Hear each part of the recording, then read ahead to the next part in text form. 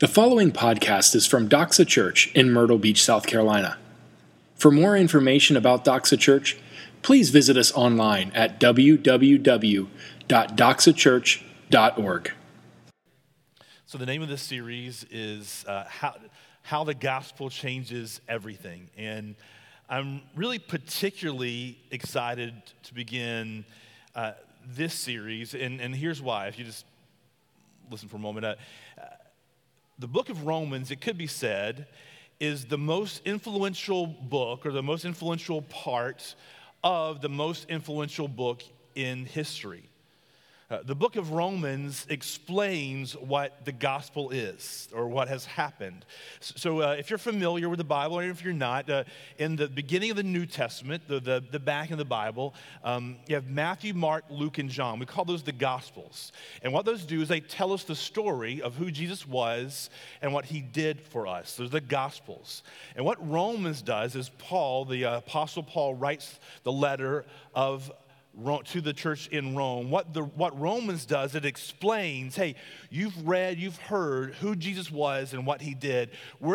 I'm explaining to you what that means. I'm explaining to you how the gospel or the good news of Jesus changes everything. Romans explains the gospel story. Here's what it means. That's what it's telling us. And what he's really telling us, what he's really explaining is he's answering the question for us, what's the big deal about the gospel? What's the big deal about the gospel? I mean, whether you're in here and you're a Christian or not, and you've heard the term gospel, and you've heard about Jesus, and you've heard about what he did and who he was, and the question can be, what's the big deal about the gospel? How does it actually affect me and change me or affect my life at all? And here's the truth. The gospel is the thing that has changed the world. It changed Paul, and it can change you as well. The gospel changed the world. It changed Paul, and it can change you as well. In fact, it will change you one way or the other. And what we're praying as we begin this time, we as the leaders of Doxa, as the congregation wants to be praying together, we're praying that our time in Romans will do exactly that. We're praying that it will change us. Here, I'll let you know what I'm praying for. I think we as the elders are praying for as we're in Romans. We're praying that our time in Romans together would bring about an awakening in our church to Jesus and who he is and what he's done for us. We're praying that as we go through Romans, it will convict us of sin.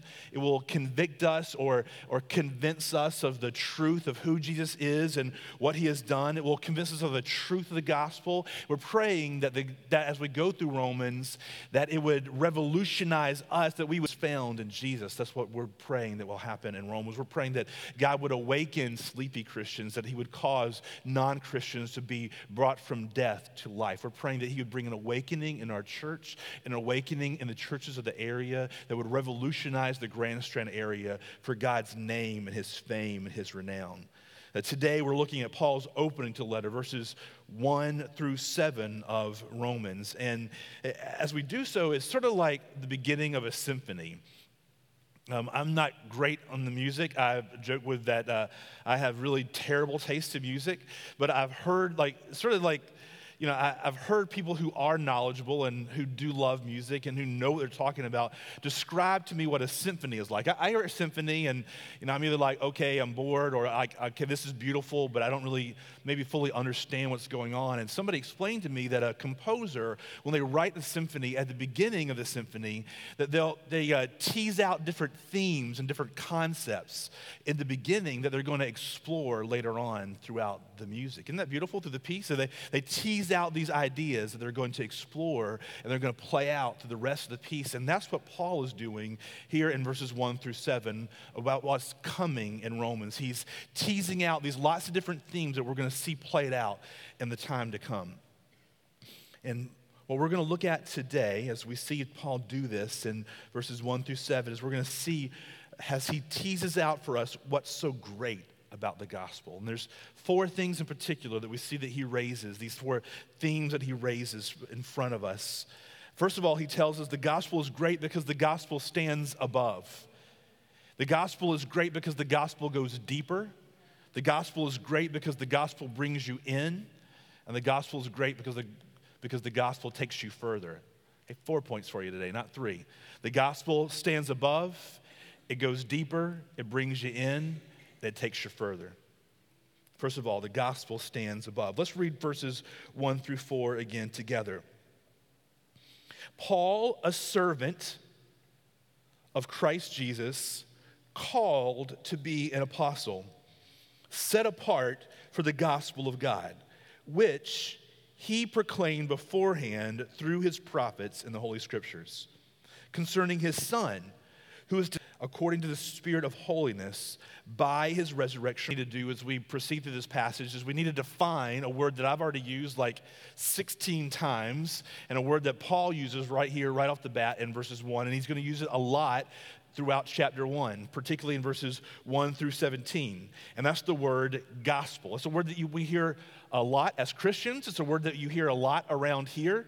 We talk about gospel a lot. We talk about believing the gospel. The gospel changes us, how we need to be gospel-centered in our lives, and we want to be a gospel-centered church. And the problem with using a word like that, though it's a great word, and we're going to keep on using it, and we're going to use it a lot, is sometimes it can become one of those Christianized words, right?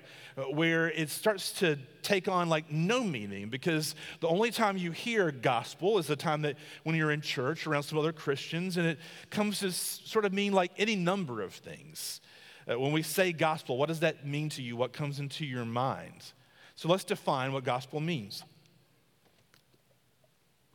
When Paul or the early Christians are using the term gospel, in fact, Jesus used the term gospel, it would have meant something in particular to the hearers in this time in the ancient world. So they didn't have news media the way you have now. We get alerts on our phones. We sit down and we can watch, whatever. Let's not get into it, but Fox News or CNN or, we all know. We're in one of those camps in this room, one of those networks, or we all get our news, and it comes to us instantaneously, and it comes to us 24 hours a day. It's hard. You have to really work to be uninformed, right? It's hard to miss at least a headline about something that's going on. You may not know what it means, but to catch at least a headline. But in this day, they did not have news media the way that we have it. They didn't have, obviously, the internet. They didn't even have newspapers the way we have. There was important news that had to be shared. You would have a herald that would be sent out from the capital city or from the king or from whoever, and they would travel to each village or town, and they would declare the news. And there was a particular messenger, a particular herald that was welcomed and was greeted with excitement by the people, and that was a herald that came with good news, or a gospel. That's what gospel means. It's a good news heralder, or good news that has been heralded. So a gospel heralder, a gospel messenger would come to your town, and they would tell you the good news. It would be, hey, our king has gone up against you. You've heard that he was going into battle, and we didn't know what was going to happen, and we knew if the other king won, we would become his servants or his slaves, and I had come to you with good news of great joy. The king has won the battle. We are still under his rule and reign, and things are good. Things are okay. Or you're in a city, and you send off the men of the city to go fight in this battle, and you're all wondering, I wonder what happened. I wonder what happened. And days would pass. I was just listening to an audiobook the past couple of weeks about 1776 here in the United States, and it took usually about 3 to 4 months for news of what had happened in the United States to get back to England. Can you imagine what kind of lag time is going? A lot has happened by the time it makes it to you. And that's how the news came. The news came to tell you, hey, I know you guys have been waiting on pins and needles for days and weeks. Here's the good news, the gospel. Something great has happened. And so when Paul opens up this letter to Rome, think about how many armies Rome had sent out and how many gospel heralds they had welcomed back with good news about what had happened in battle. Paul says, I'm a servant of Christ Jesus, called to be an apostle, set apart for the gospel of God. They would have heard that. That means some really great, amazing, joy-filled, ecstatic news has happened. And I've been set apart to share with you, to tell you what that good news is. And what Paul is saying is the news about who Jesus is, who Jesus was, what he came to do, and all that he did for us, that news is the greatest, most joyous news of all time. That is the gospel of Jesus Christ. It stands above everything else in the world. How do we know that? Because he says this good news of what Jesus has done and who he was, it was not only did it just happen, at this point it would have been a few decades basically since it had happened. Not only did it just happen a few decades ago, but he's saying that promise, the good news of who Jesus was and what he did, was promised long beforehand by the prophets. That God sent servants of him along the way, and they declared, we are in trouble, we need a Savior, and a Savior is coming for us. And they prophesied. Nobody understood it until Jesus came. He fulfilled every single one of those prophecies. It was a long-standing and varied prophecies of a Savior, and they were all fulfilled in Jesus. You know what that means? That means the coming of Jesus is the apex of human history. The coming of Jesus is the apex of human history. The coming of Jesus is the fulcrum, if you will, of history. You know what fulcrum is? It's the thing that you build the power of a lever on. Jesus, the coming of Jesus is the fulcrum of history. It's where all of history swings upon. It's sort of the continental divide of history, really. My wife, Megan, and I, and the kids, we went on a vacation last year to Colorado to visit Megan's family. We went up into the Rockies, and we went to Rocky Mountain National Park, and we crossed the Continental Divide.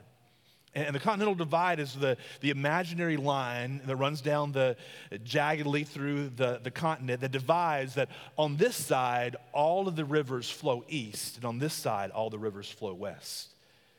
Jesus is the continental divide of history. He has been prophesied from long-standing before. And the good news of who he is and what he has done is the joyous news, is the most amazing news. It's the news that divides human history. That news is about Jesus. The gospel is the news about a person. The gospel isn't some code of conduct. The gospel isn't the 10 Commandments, as great as they are. The gospel is not the golden rule. It's not the great commandment. The gospel is not a set of rules of what you should do and what you should not do. That's not the gospel. Those are all great and those are all good. And we as believers, we're going to see in coming weeks and months that our lives should look very differently than the people around us. But the gospel is not news about how you and I should act. The gospel is news about what Jesus has done for us. It's news about who he is. The gospel is about a person. The gospel is about a person. It tells us that Jesus Christ, first of all, it tells us that he was God's son. Now here's why the gospel is such good news and why it stands above everything else in human history. Game changer. I don't know what you believe about religion, about Christianity, about your life, about what kind of code of conduct you live by and what ethics you try to keep, but no matter where you stand on any of those things, Jesus Christ, if he is the Son of God, then he demands a different kind of attention than we give anybody else in anything else. If Jesus is the Son of God, then what he came to do stands as incredibly more important than what anybody else or anything else has done. As great as I enjoyed listening to that book about 1776 and the great founding fathers of our country, as great men as they may or may not have been, any great man pales in comparison to Jesus Christ if he is the Son of God. If he's the Son of God, then the things that he said have greater weight than anybody else, like infinitely greater weight than anybody else. If he was the Son of God, then what he said he came to do means more than what anybody else said they were doing. And if he is the Son of God, what he did means more to you. My husband or my kids or my mom or my dad or my friend, like my girlfriend, my boyfriend, no, they're the most important person in my life. No, I'm not saying who you think the most important person in your life is.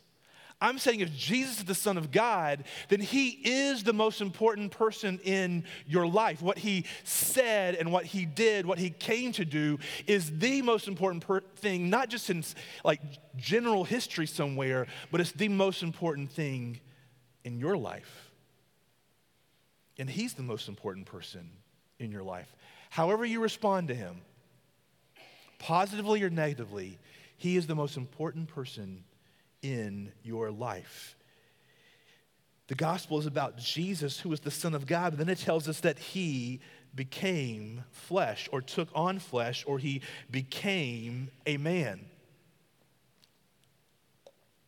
If that's true, if Jesus was the Son of God, and yet he became a human being, then that is like show-stopping, world-stopping news.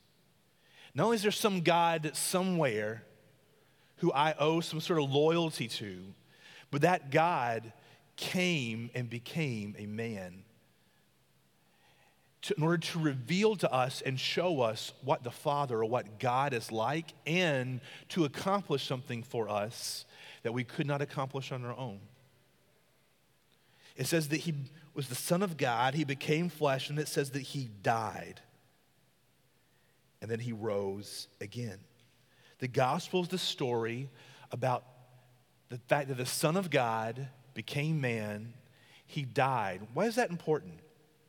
Because Jesus told us, and throughout the rest of this book, and the whole Bible tells us, what Romans is going to lay out for us, is that he died because you and I are by nature and by choice traitors and sinners against God. And no matter whatever good that you've done in life, and you may have done a lot of good, you can't do good enough to get yourself out of the hole of being a sinner before God. That die was already cast. And we fulfill that over and over again. That's built into our DNA now to be sinners, to be traitors against God. And the gospel says that God became man and died because the penalty of sin is death, separation from God. It says that the scripture tells us that God made him, that's Jesus, to be sin who knew no sin. He didn't become a sinner like he sinned. He became a sinner in that he took on the weight or the burden or the penalty of your sin. Not just of sins of like the world in general, but of your sin. Think of your sin. Think of the ways that you have wronged people. I just think about this week, the ways that I've wronged my wife, my kids, my friends, my fellow church members. Things that I've said out loud or in my head as people cut me off in traffic or in line, or I stood in line at Walmart. Anybody like I sin a lot at the line at Walmart. I think things about Walmart in general, about the people who are standing there. Man, if it was like on a projection screen, it would be incredibly embarrassing. But you know what would then happen? I would look at everybody else's projection screen, and we're all thinking the same thing. I mean, we are hellions in Walmart and on Highway 501.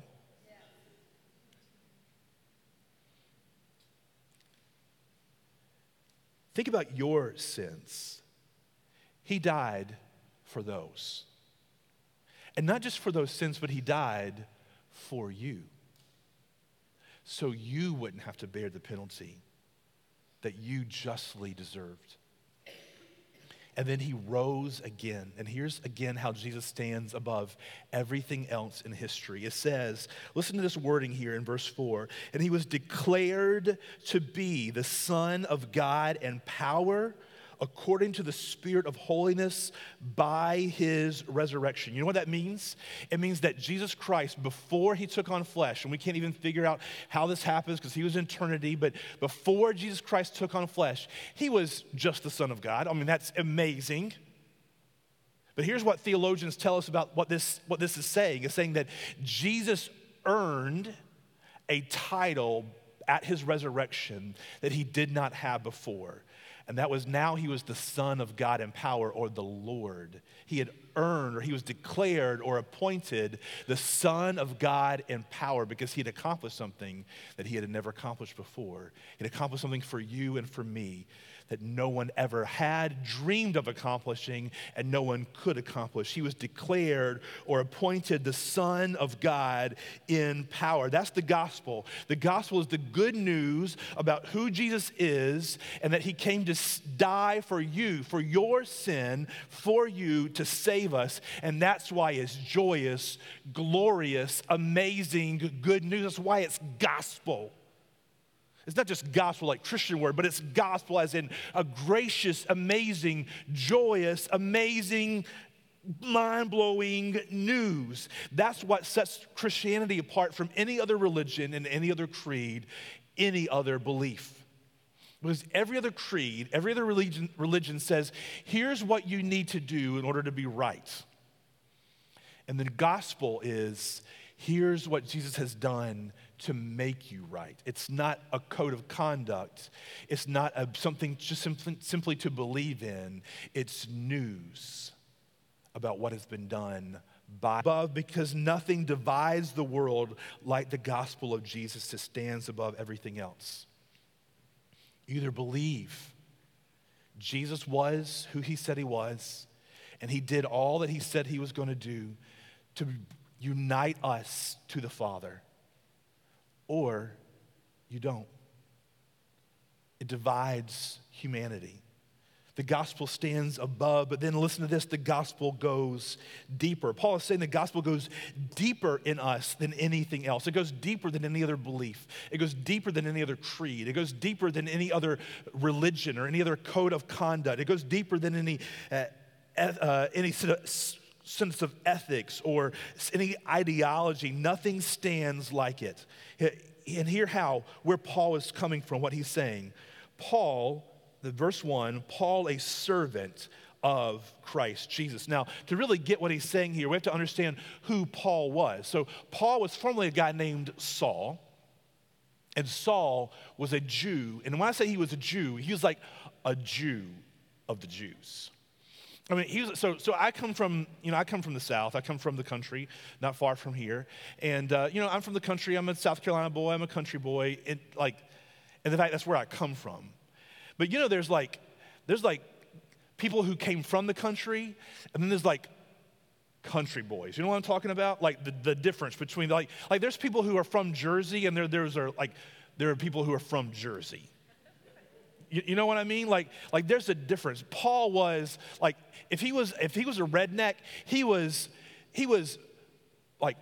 jacked up truck, big tires, mud flaps, dirt on the side, gun hidden under the seat even though it's illegal, camo, giant boots, chewing, spitting, listening to country music. He's that guy. He is a Jew of the Jews. Of the Jews, he stood above. He was what was called a Pharisee. That means not only was he a Jew, but he kept the laws of the Jews tighter and more detailed than anybody else. He could take pride in saying, he knew the scripture. He governed his life by great discipline.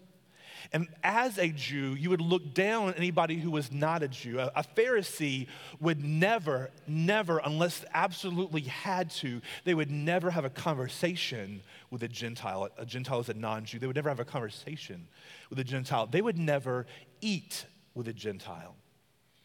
Paul was a Jew of the Jews, and so whenever he heard about this guy, and the big thing about the Jews is they believed in one God, the one almighty creator God, the God of Abraham, Isaac, and Jacob. So when he heard this guy named Jesus had come along, and he declared that he was the Son of God, that he was equal to God, and he declared that he was dying on the cross for our sins, that went all over Paul, and Paul became an enemy of Jesus and an enemy of anybody who followed Jesus, so much so that he went and traveled from village to village and town to town, seeing that those who called on the name of Christ were locked up and put in prison, flogged, even killed, until up to the point that they would renounce Jesus. He tried to do away, he was an enemy of Christianity and Christians and Christ. And now Paul opens this letter to the church in Rome, says, Paul, not just a believer in Christ Jesus. He says, Paul, a servant of Christ Jesus. The gospel comes in and it changes us. Saul was traveling down the road. He was going to another city to try to lock up Christians. He had murder in his eyes. He was proud. He was pompous. He stood for the one true religion. And he was going to stomp out this sect of false believers who were now calling on the name of Christ. And on the way, Jesus himself appears to him. And Saul, goes from being a proud fighter and enemy of Christ to one who bows his knee before him, confesses him as Lord, and calls himself a servant of Jesus. You know what that word servant there means? It actually means slave. Paul, a slave of Christ Jesus. The gospel came to Paul, the gospel about Jesus as Jesus came to him, and it changed him so much that he went from opposing this man Jesus and opposing anybody who believed in him to calling him Lord and calling himself a servant or a slave of this man, Christ Jesus. Paul, a servant, a slave of Christ Jesus. Look, called to be an apostle. When Paul believed Jesus Christ, whenever he heard the gospel and he was convicted of the reality of who Jesus was and all that he said he was going to do, that he actually came and he did. Whenever he believed that and he accepted that, he bowed his knee to him. He called him Lord. He called himself a servant. And it went deep enough, the gospel, the good news of who Jesus was, it went deep enough into his heart. It pierced his heart enough that it actually changed his identity. He went from being Saul to being Paul. He went from being Paul, a rabbi, a Pharisee, to Paul, a apostle of Christ. It changed his identity. That's what the gospel does. The gospel, again, if it is true, then it's an important thing in your life. And all of us have to do with that. What are you going to do with it?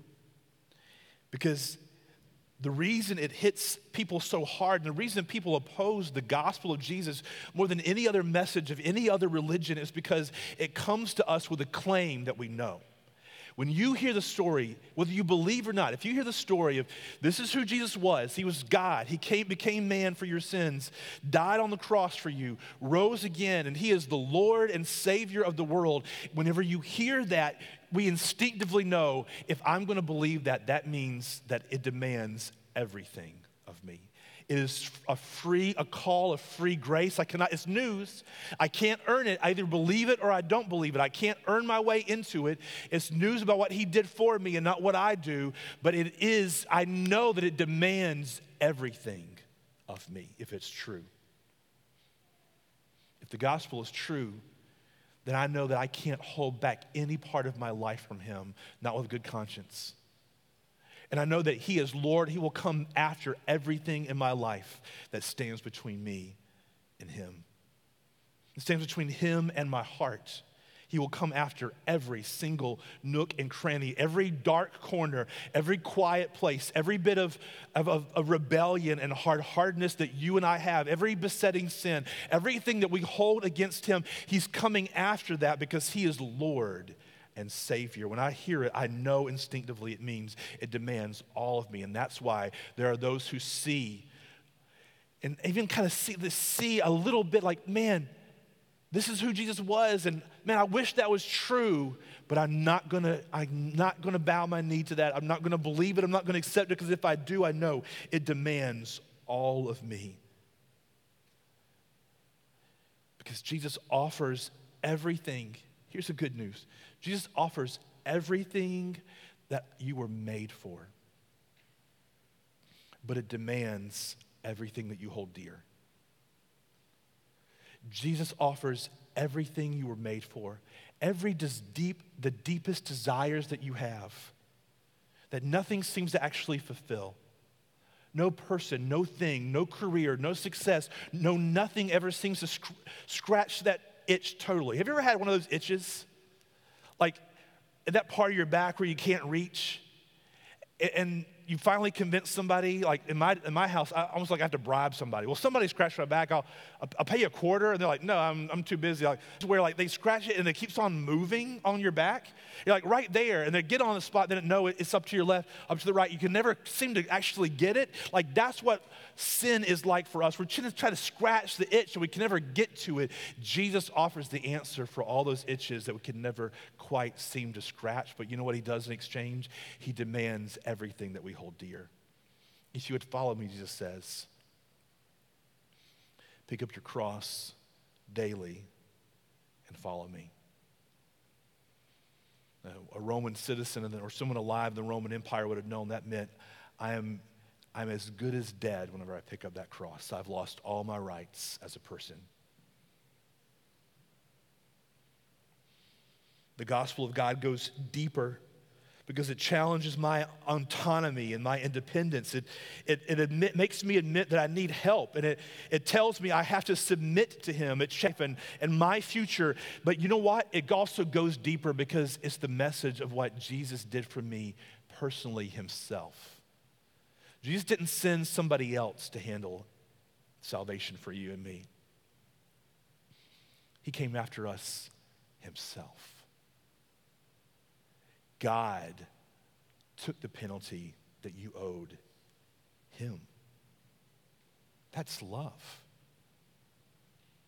The gospel goes deeper because whenever I see the beauty of the gospel, I see the beauty of all that Jesus is and all that he has done for me, then it erupts inside me simultaneously with deep conviction, but also incredible joy. It comes with a weight, but it also comes with love and a peace. The gospel stands above, the gospel goes deeper, and the gospel brings you in. Look at the effect of the gospel as Paul was writing to the church in Rome. He says, verse 8, including you who are called to belong to Jesus Christ. That's what a Christian is. Is someone who is called to belong to Jesus. Do you hear the personal intimacy involved in that? Like Jesus didn't come and die just for people in general. He did, but he came and he died for you. He determined before the world began that he was going to call you to belong to him. Think of all the ways that you lived before you came to Christ, even after you came to Christ as a Christian. All the ways that we continually ran from him and continue to try to run from him. He determined that you would be called to belong to him. Called to belong to him, and then look, to all those who in Rome who are loved by God. Let's not run over that in church, that you are loved by God. That's not general, like God loves us. It means that God loves you. And the amazing part about that is, I don't know about you. Well, I do know about you, actually. You're a lot like me. We're all incredible screw-ups. We've all continually we long to be loved, but we don't deserve to be loved by God. But we long for unconditional love, and that has been placed upon you through the work of Jesus Christ. That's the gospel. All those who are loved by God, and lastly, called to be saints. Isn't that beautiful? God called you. To be a saint means to someone who is set apart. It's the picture of someone who is holy or clean before God. And you know why it says that you were called to belong to Christ, loved by God, and called to be saints? Not because you and we don't deserve on our own merit. None of us are saints. But through Christ, through his work on our behalf, God the Father sees you and I as saints. He sees us as holy. He sees us as pure and as perfect as his son Jesus. That's what happened on the cross. Jesus exchanged our sin for his holiness. You know what that means? It means the news of the gospel is that you aren't on the outside anymore. You've been brought inside.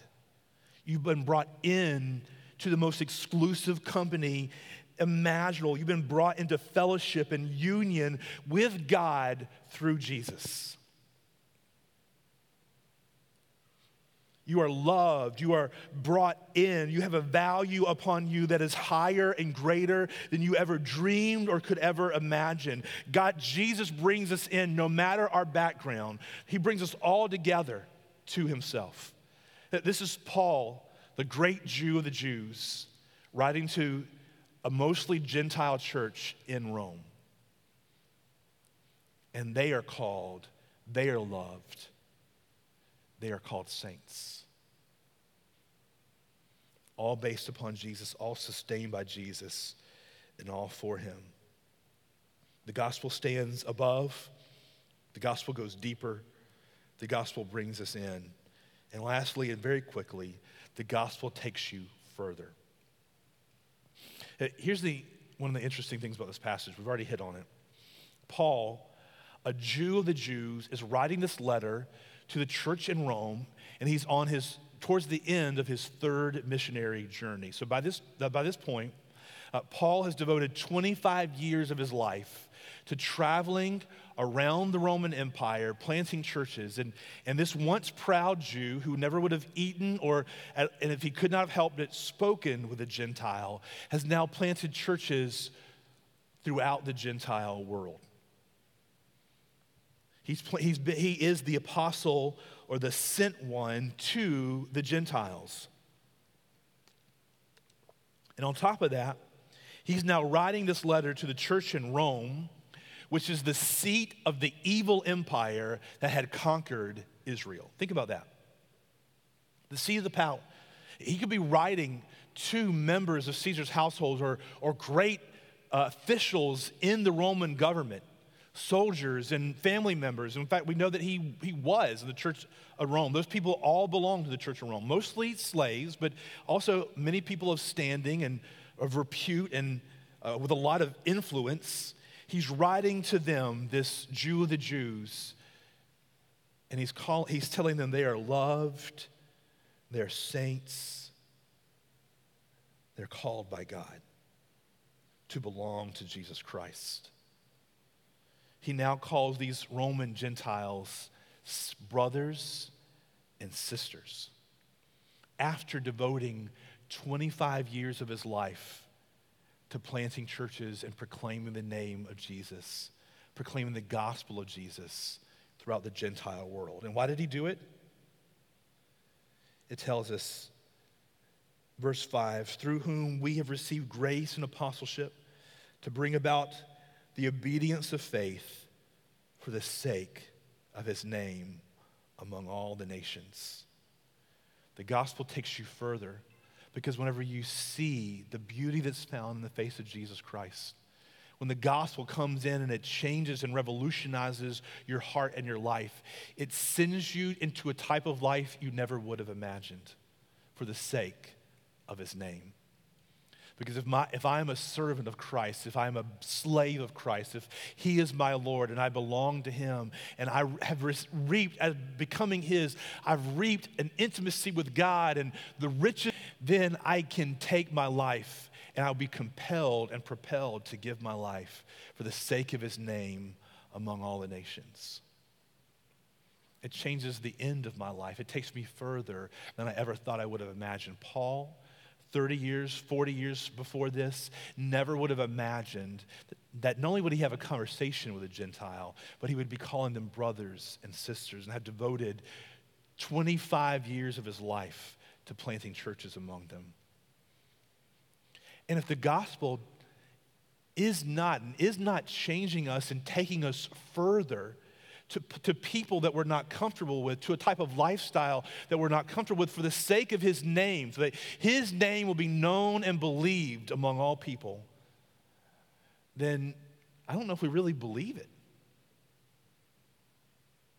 But if we do and we see it, then we give our lives to him, and it's no sacrifice. It breaks us out of our selfishness for the sake of his name among all nations. That's what I want us to be about as a people. That's what we need to be about as a people. To be so enamored, not because we're supposed to, not because our vision statement says it or our mission statement says it or I read that I'm supposed to in Scripture, but I want us to be compelled and propelled because we are so deeply moved by the beauty of all that Jesus is and all that he has done for us, the message of the gospel that goes so deep into us as a people, that causes us to react and say, God, for your name and for your renown, for your fame, I'm putting all my life for you. Take me further than I ever would have imagined for the sake of your glory and for the sake of your name. Thank you for listening to this podcast from Doxa Church. We are so glad that you took the time to join us today. At Doxa, we exist to make disciples who joyfully worship Jesus with their whole lives. We invite you to join us. Doxa Church meets at 10 a.m. every Sunday at River Oaks Elementary School. For more information about Doxa Church, please visit us online at www.doxachurch.org.